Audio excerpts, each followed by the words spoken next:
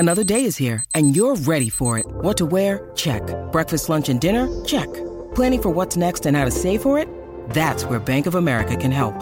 For your financial to-dos, Bank of America has experts ready to help get you closer to your goals. Get started at one of our local financial centers or 24/7 in our mobile banking app. Find a location near you at bankofamerica.com/talktous. What would you like the power to do? Mobile banking requires downloading the app and is only available for select devices. Message and data rates may apply. Bank of America N.A., member FDIC. When you need mealtime inspiration, it's worth shopping Kroger, where you'll find over 30,000 mouth-watering choices that excite your inner foodie. And no matter what tasty choice you make, you'll enjoy our everyday low prices, plus extra ways to save, like digital coupons worth over $600 each week. You can also save up to $1 off per gallon at the pump with fuel points. More savings and more inspiring flavors make shopping Kroger worth it every time. Kroger, fresh for everyone. Fuel restrictions apply. Hey guys, you're listening to Jay Scott on the Hook Rock. Best place to discover new music and rock and roll. This is Chris Tapp from the Cold Stairs. Sleeping with a time bomb attached to my brain. I laid right down the top of it, but I felt no pain. I wasted no time jumping in line for the suffering.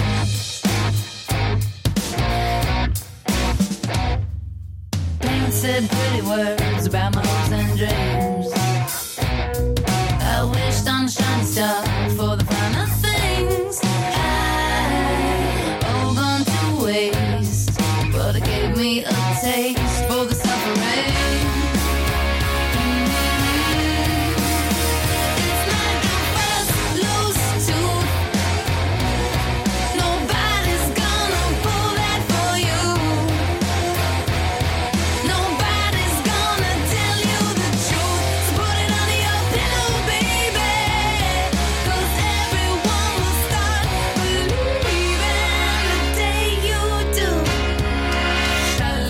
Bubblegum gets nasty if you do wrong.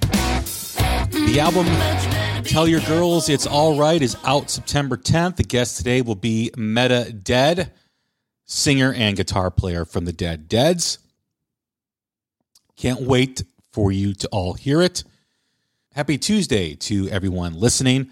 Hope you're enjoying your day. Hope your week is off to a great start.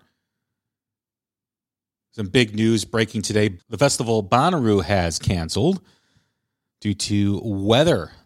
Hurricane Ida just wreaking havoc in the south right now. It's going to be making its way up north here probably within the next week. But for those in transit, listening, going to Bonnaroo, turn around. It's not happening. It sucks, but safety first, as always, right? So hopefully you can get your money refunded and look forward to next year, but it's just not going to happen. Other music news. Last week, it was Paul Stanley getting COVID. It is now Kiss bassist Gene Simmons, who has now come down with the Rona. The next handful of dates through this coming weekend have been postponed to be rescheduled at a later date. So bummer on that for those that have gotten tickets to the Kiss End of the Road show. If you also haven't checked out, Us Weekly did an interview with Gene Simmons, offered a heartfelt apology to David Lee Roth, and it was pretty genuine. I thought it was great that he went and did that, and the way he did it and the way he apologized, I thought was great. So kudos to Gene for taking ownership of his comments and doing that. It is the end of August, everyone. So thank you all for tuning in and listening. I appreciate everything you guys do for the podcast, sharing the podcast, liking the podcast, giving your thoughts and your feedback. Always enjoy. Thank you very much. I'd like to welcome everyone who also appeared on the show. We had Brad Gillis from Night Ranger, the legendary Dee Snider, The Age of Truth, which Kevin McNamara, lead singer, did an awesome interview. Love that interview. Sydney Taylor from Metal from the Inside, Matt James from Blacktop Mojo, Danko Jones, Amy Darling, John Karabi. Check that out. That aired last week. That was a great interview. Jack J. Hutchinson, emerging singer-songwriter, blues guitar player from the UK. and of course, The Cold Stairs, and tonight's guest, The Dead Dead. So great August. Thank you. Don't forget to like us on Facebook, follow us on Twitter, follow us on every podcast platform. Please write us reviews. If you really want to support the show and you want to, tell us what you think, just write a quick review wherever you listen on Spotify, Apple, Google, wherever you can write a review. I really do appreciate it. I always thank those that have done so in the past, and it means a lot to the show. I would greatly, greatly appreciate it. And also don't forget that we are part of the Pantheon Podcast Network, the great family of music podcasts. Always appreciate what they do. They do a fantastic job supporting music, supporting different avenues and different journeys of rock and roll.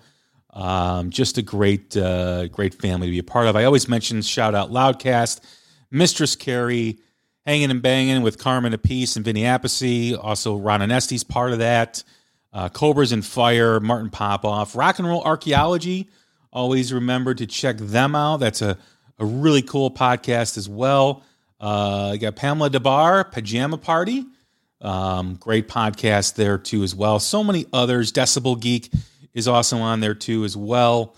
So go check out. Have some fun. Checking out all the great podcasts that are part of the Pantheon podcast realm.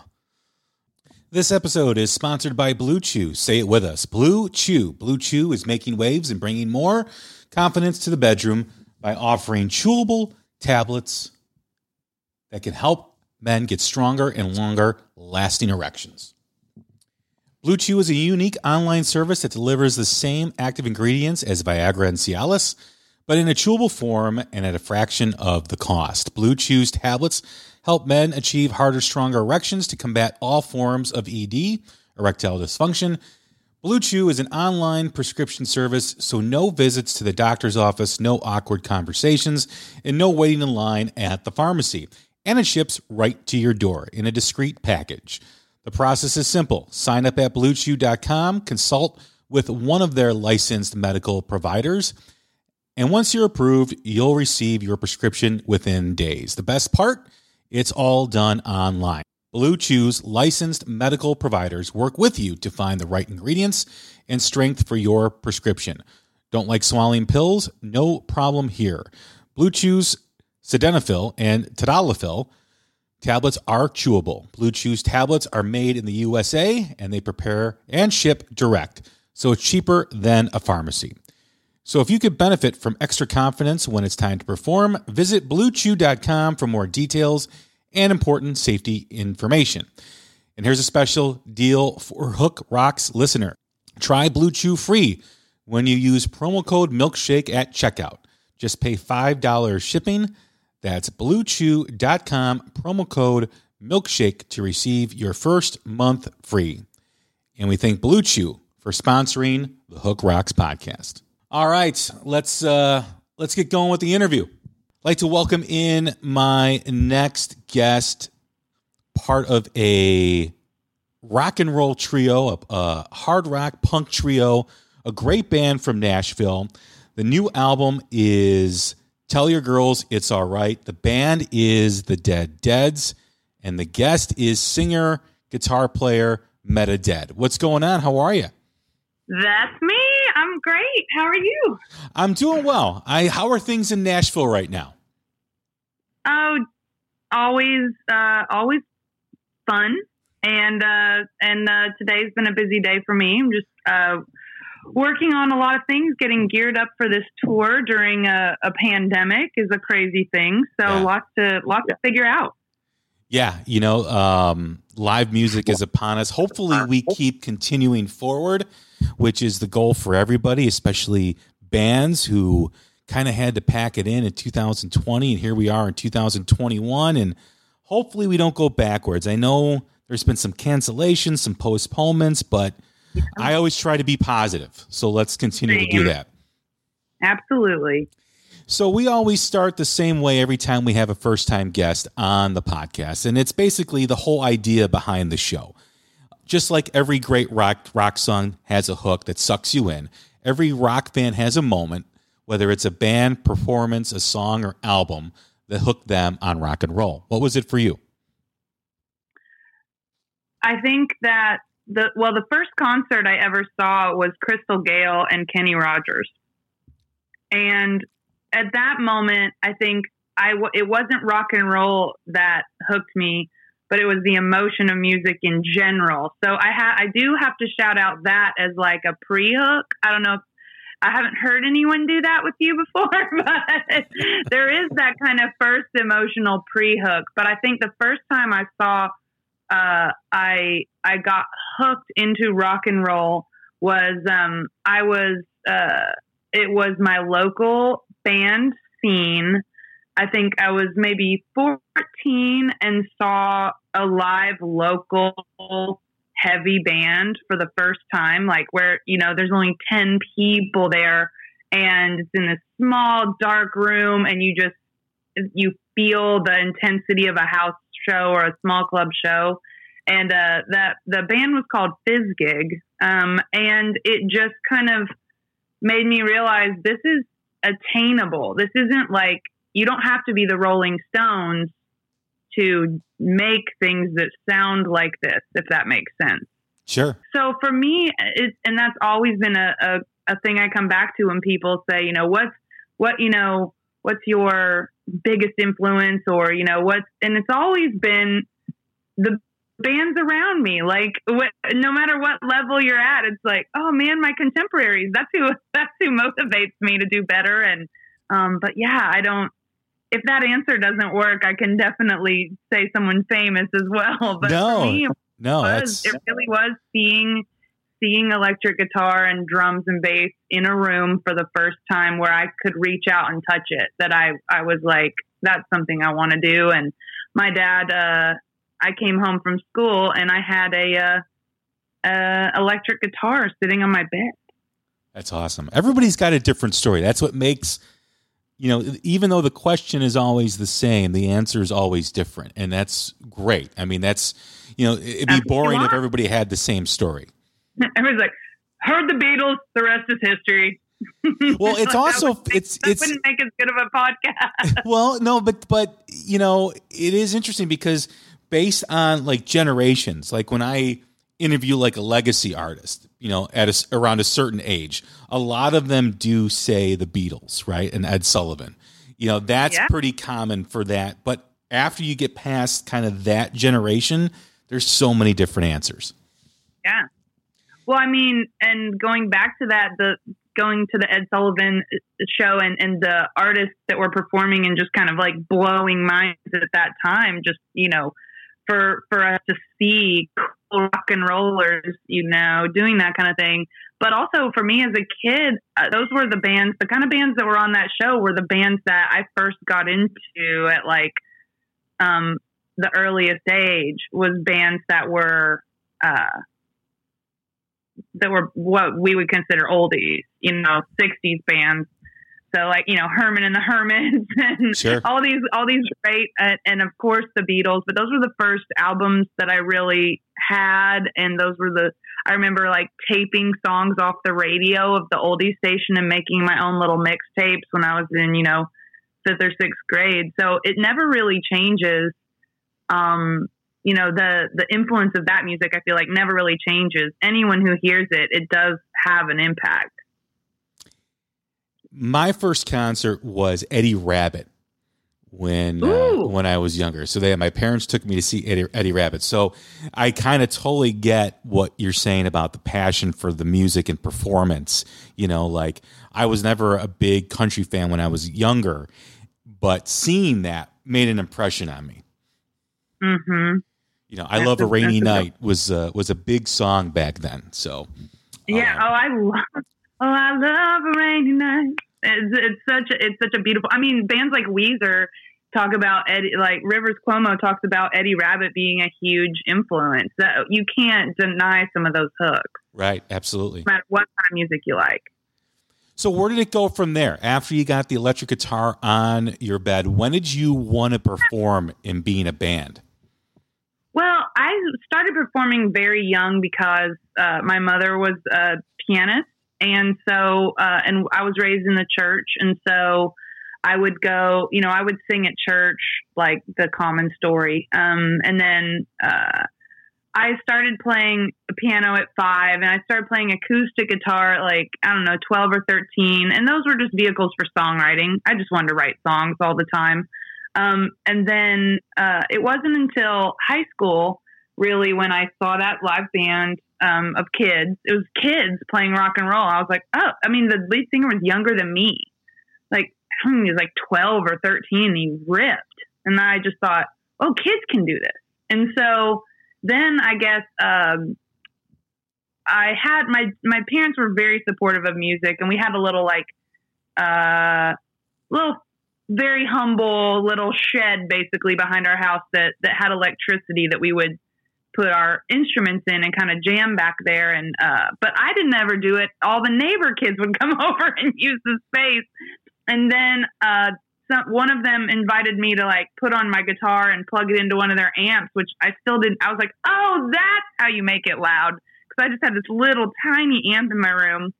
And then I thought, oh, my guitar's not very loud, because I just didn't know any better. And then plug it in, and I'm playing with all these boys in there. And it was just like, whoa, this is the real deal. So then I played maybe a high school talent show. And I really just kept being a singer-songwriter. I kept to me, the focus was always the songs and just songwriting, not necessarily performance or rocking out or anything like that. That stuff just all kind of happened because it needed to, I guess. Who were some of your influences, singer-songwriter wise? At that time I was listening to James Taylor, Joni Mitchell, Joan Baez, and then more, I guess, modern singer-songwriters. I don't know. With that, it was more rock and roll, I guess. There weren't really any modern singer-songwriters that I was super into at that time. But I was getting into grunge music, definitely hitting the Beatles very, very, very hard. They Might Be Giants was another band I was hitting really hard in the early days of songwriting. So I guess I would say the Beatles and They Might Be Giants were the big songwriting influences after the classics that I started with. When you're developing your writing style and, you said the songs were so important to you, was there a song that helped catapult your interest, your rock and roll journey into more of a singer-songwriter type of inspiration? Was there a rock song that made me go singer-songwriter? A song, just a song in general. Was there a song that you connected with lyrically that? Oh God! You wanted to write music. You wanted to write a song. No, it didn't really happen for me like that. I was 5 years old. I was sitting in the yard, swinging on a swing. And I've told this story a lot, but basically I was out there making up songs, and my mom came out and said, "Are you making that up?" And the way she said it, I thought I was in trouble. So I said, no. And she's like, "Well, it's okay. If you are making up a song, that's a really special thing. That's a good thing." And the next day she gave me a little cassette tape recorder and showed me how to push play and record, and said, "If you ever make up anything, you can push these 2 buttons, and that way you can show it to me later whenever you want to." And that's called recording a song. And I was like, oh, I'm 5. That's pretty cool. And so I just started doing that as just an activity for a child to do. So it wasn't, I was writing songs before I was ever inspired to by other music, which is strange, I guess. But the song, I think the first song that really freaked me out musically and just got me so excited as a little one like that was, every Prince song. Every Prince song was just I just want to dance my little butt off and just go crazy for Let's Go Crazy was a song that just really, really blew my mind. But then when you start becoming 12, 13 and you're realizing, okay, I don't just want to write songs to play at church. I want to write about my feelings and things like that. I think some of the, obviously some of the Beatles songs were really influencing those early songs I was writing, because I wanted things to sound simple but be heavy on their own. And that was something I really like, songs that feel complicated, or you think, how on earth did they come up with that? And it's truly just so simple that it makes you crazy. I love that. So I think that's always what I was going for and inspired by was songs like the Beatles, just like I Will. Mm-hmm. The song I Will. It's just like, how did you do that? And you just want, that's like the dragon you're chasing to make a song like that. You know, it's interesting because, you know, with what you're saying, where it sounds complicated, but it's simple. Or like on the other spectrum is like a band like AC/DC, where they play those riffs where it sounds simple, but it's really not. You know, it's such an interesting way music is absorbed in how we hear it versus how it's done. Absolutely. And I just think there's nothing more wonderful. And people, I'll finish one sentence before I start another one, since this is a podcast. There's nothing more wonderful than hearing a perfectly executed thought, both sonically and emotionally. And it happens sometimes. And people will listen to it and go, ugh, it's so simple. It's just, I will always love you, with just a couple notes. And that's the genius of it is how it was executed by Dolly Parton, you know? And so you want to have that enviable, sophisticated simplicity to where people are like, how did you boil that down to such a beautiful little nugget? That's what all songwriters are really going for, you know?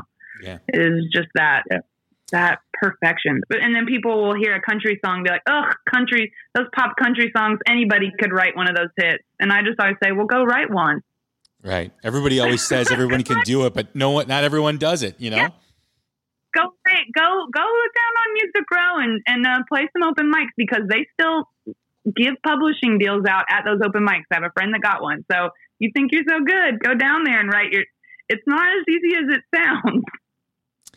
When you're developing your writing style and you're growing as an artist and you're evolving, how do you write music? Is it from personal experience? Is it from observation? Are you telling a story? Where do you get your inspiration from when writing lyrics and music? Yes. So all of the above. Yes. Yes. I think if you were to take more so early writing, I think you're pulling a lot of, most early writers are really just, let's say preteen, early teen, mid-teens. You're spilling your angst, or you're telling your full tale, of heartbreak or victory or horniness or whatever it is you're talking about as a 16-year-old. And then as life moves along, I think for me, it was a combination of my story's not that important. And also, there's so much that we could talk about besides me. And that's a very freeing, it's a very freeing realization. And I think in the 70s and the 80s, there was a lot more experimentation with things that weren't I, me, you. But rock and roll, modern rock is just so this, I, this, you, that. This is my experience. This is what you're doing. And we really try to do that, but also explore outside of that personal story to make things, one, more interesting one way or the other, and to make our songs stand out a little bit, but also just to make them resonate with more people, you know? There's the vulnerability with writing about a personal experience, right? Because you got to tap into an emotion that either is, comfortable or uncomfortable. Right. Then there's the observation, right? You observe things, you see things, you're absorbing it, and you've got to be creative enough to explain it in a song. And the song is usually 3-4 minutes long. And and then when you're telling a story, you're trying to capture that moment. You're trying to lead the person who's listening, the listener, on a journey with you. What, when you're writing, we talked about all the above. What is an easier process for you as a writer? I think the easiest thing is to pick up your instrument, start playing something, and open your mouth and start saying something. And if what comes out is personal, that's wonderful. And that happens for me a lot. And what's coming out is not personal, that's also the jump off for, okay, well, what is this about?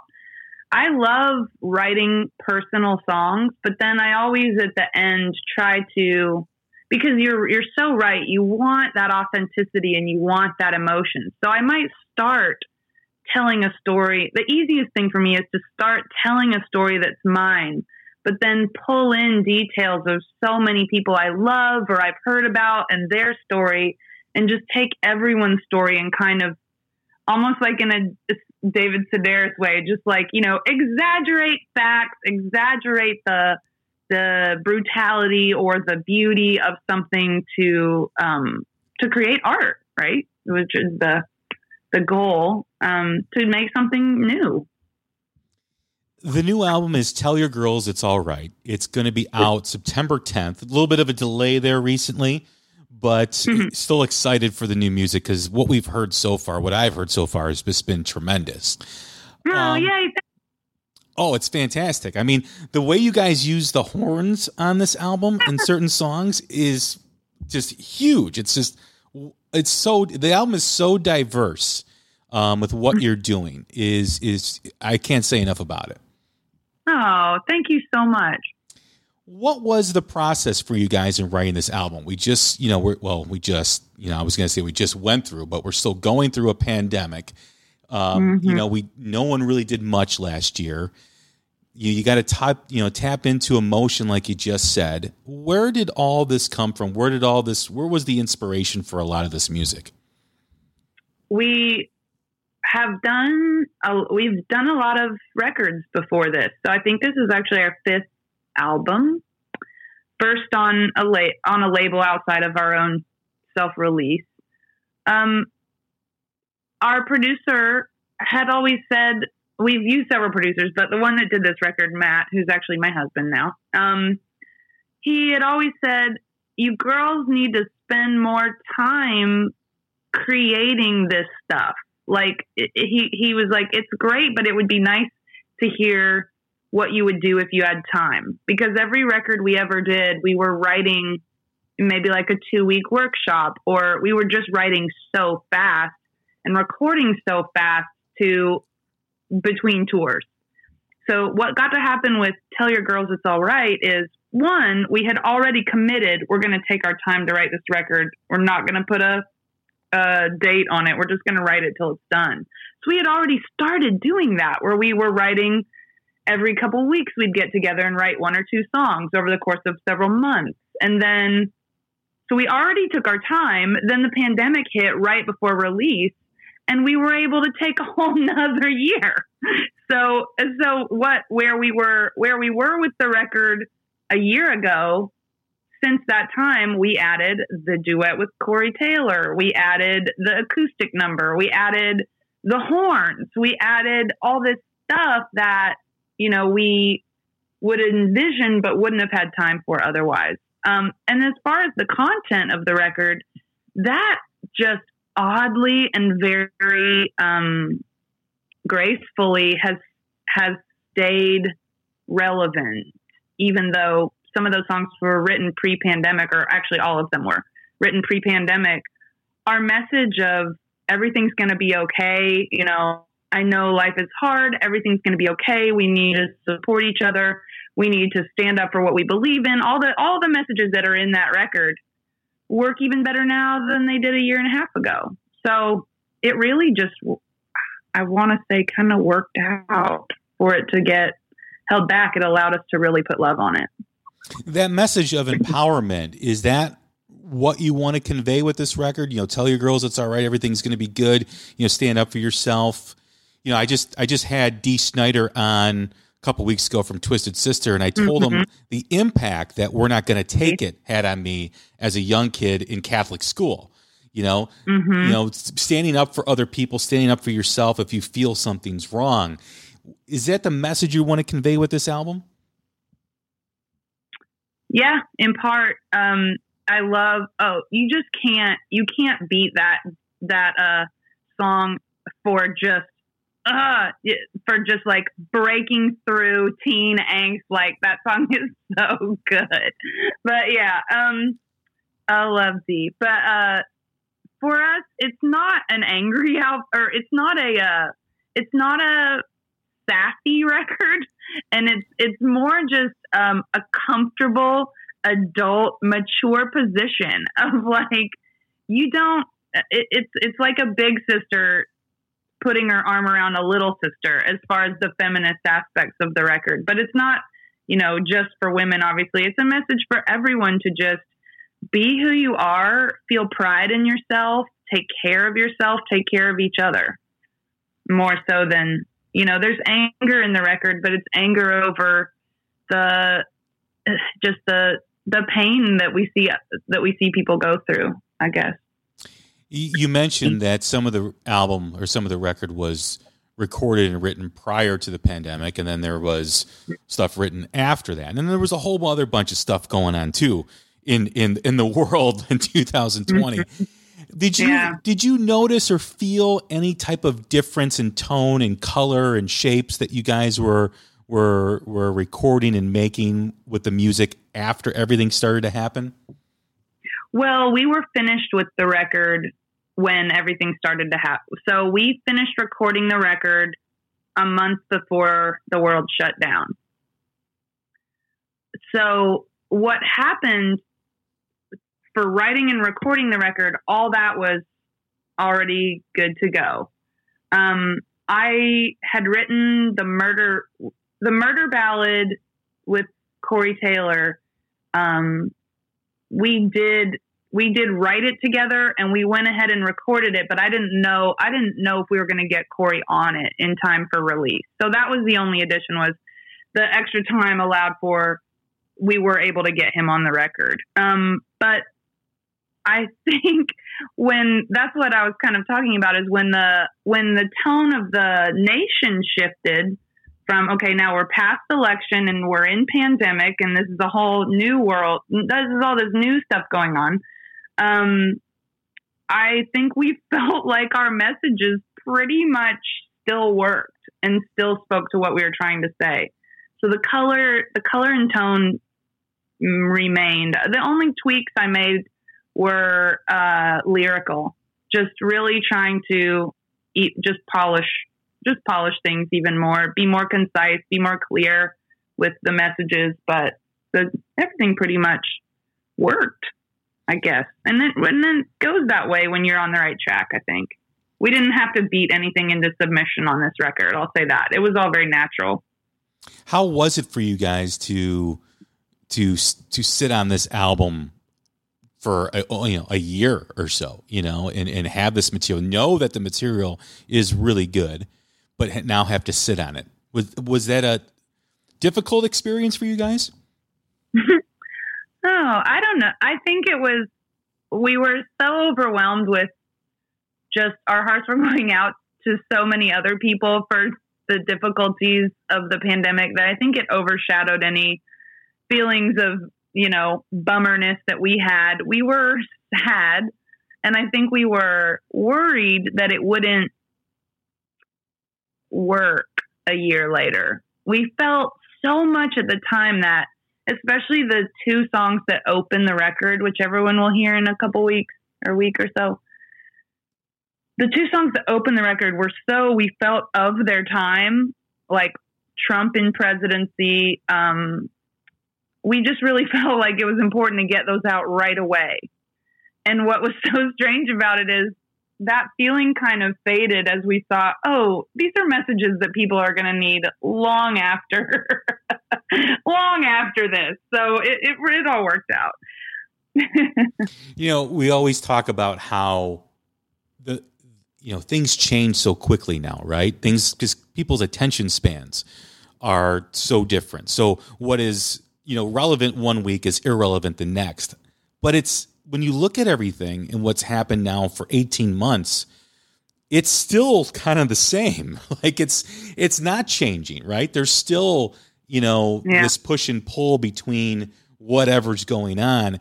And, with the music you recorded, so sometimes it's all about timing, where if you would have released this album, let's say last August, it maybe it wouldn't have connected because of everything. Everyone's focus was on so many things. But now, even though we're still dealing with a lot of the same themes, we're now in that kind of perspective mode, right? Where we're looking back on things, where we're seeing where things went wrong or why things happened the way they were, rather than being in it. And sometimes when you're in it, things don't sound the same.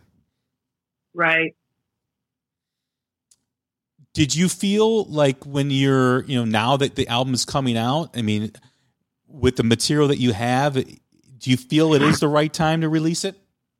Oh my gosh, yes. We're so excited about releasing it. And I just get so tickled thinking about, a few people that pre-ordered the limited edition vinyl. I think they've probably already gotten to hear the record.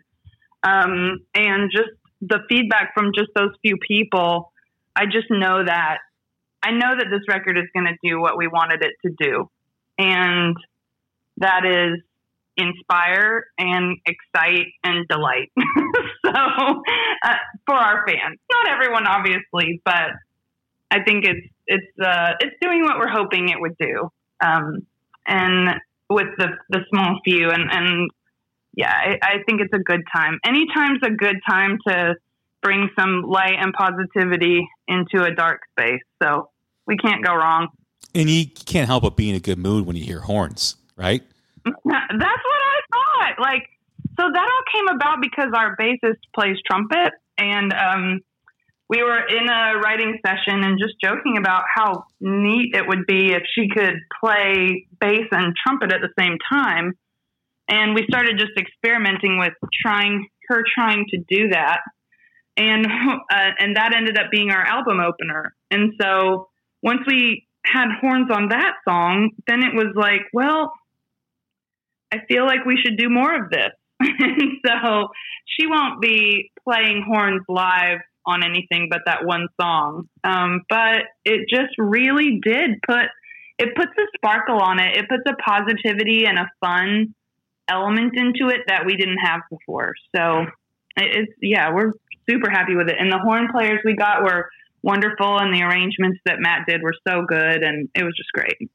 Yeah, it's like this rock album, with elements of, classic and grunge and punk like you guys are known for. And then all of a sudden you have like this marching band, New Orleans parade, trumpet going. And it's like, wow, that is such a cool element in the music that's added. I mean, it's so unique. It really is.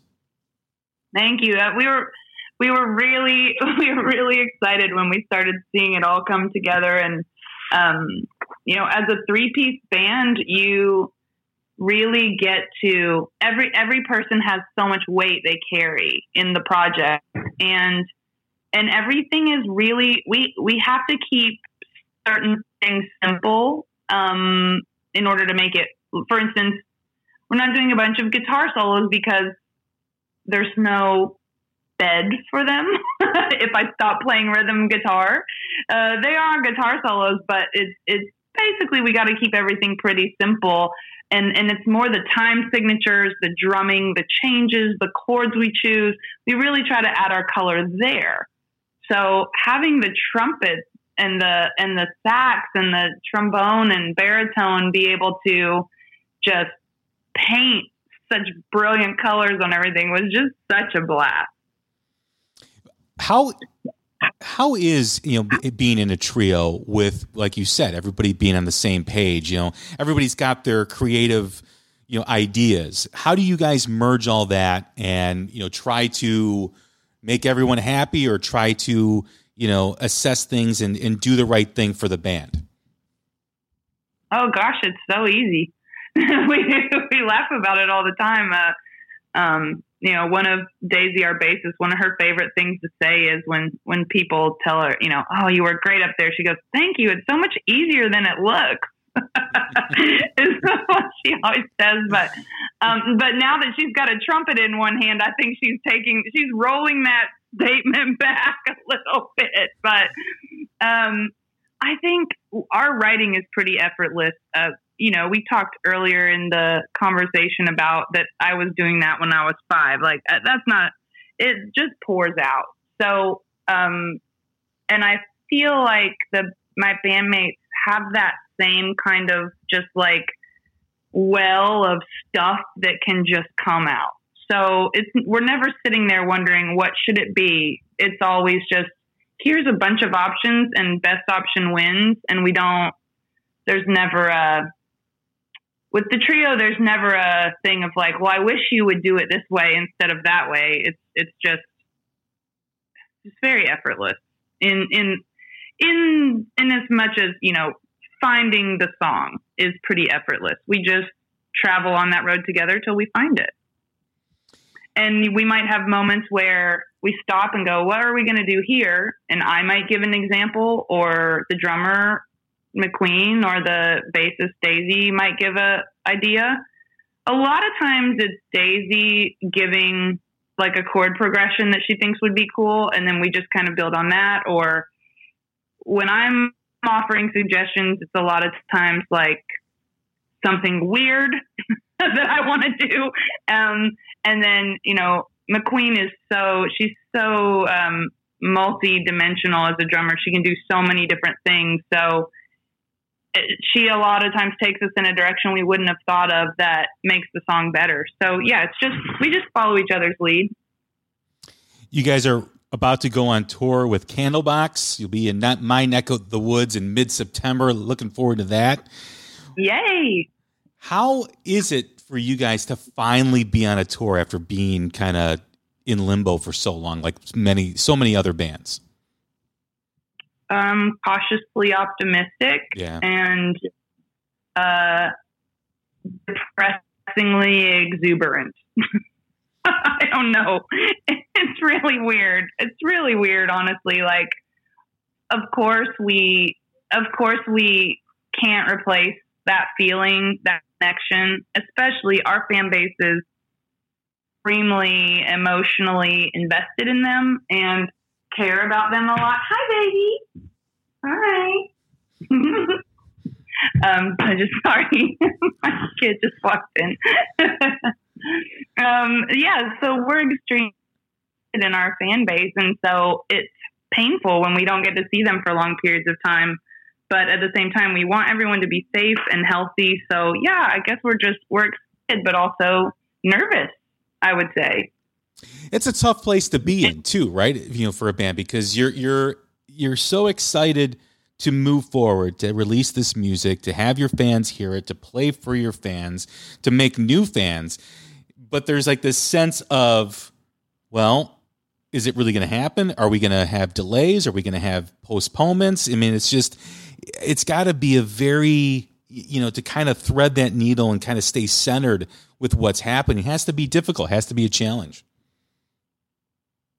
Yeah, it is. We're very lucky that we have we're very lucky that we have such a cool headlining band that's going out with us, and their team is so cautious and smart and well organized that we're able to take our cues from them and really put a lot of faith and trust in them and their team to make the right decisions for us all as a group. So in that regard, I feel very safe and very, very lucky. But yeah, I mean, what are you going to do? If somebody on the tour gets COVID, then the tour is not happening. Right. In a lot of cases. So you just pray that, you just hope that people understand that the vaccine isn't necessarily about you. It's about everyone. And, I would never force anyone to do anything they don't think is right. For instance, not doing a VIP or whatever it is, that we're just following their lead, and it's going to be great. And I'm really excited to it's a double-edged sword because I'm really excited to be on stage and connect in that way, and I'm really bummed out that we don't get to connect in a physical way with our fans at the merchandise table or other places, VIP, where we would normally get to see everyone and hug everyone. We're not going to get to do that. So it's a mixed bag of emotions. Well, the new album is Tell Your Girls It's All Right. The band is the Dead Deads. My guest today has been Meta Dead, the singer and guitar player. Thank you very much for doing this podcast. Oh my gosh, it's so nice to speak with someone that's so knowledgeable about music. I really appreciate your questions, and thanks for having me. Absolutely. Anytime you guys can come back on. I would love for you to get to talk to the others as well. So we'll have to make that arrangement. But you have a great day, and hopefully we'll talk soon. And we'll see you when we're in your neck of the woods. All right, everybody. My name is Jay Scott. This is the Hook Rocks, the Ultimate Rock Community Podcast. Stay safe, stay healthy, and we will talk again soon. Bye-bye. It's a world of wants. It's a world of wants. Ashes, we all fall down. I try to land on top. I try to land on top. You want chips for the games? I got 'em. You want a list of the names? I taught 'em. It's not the same, baby. The rules have changed, baby. I'm on my own. I'm fully grown. I'm in my zone. Deal with me. You're gonna have to deal with me.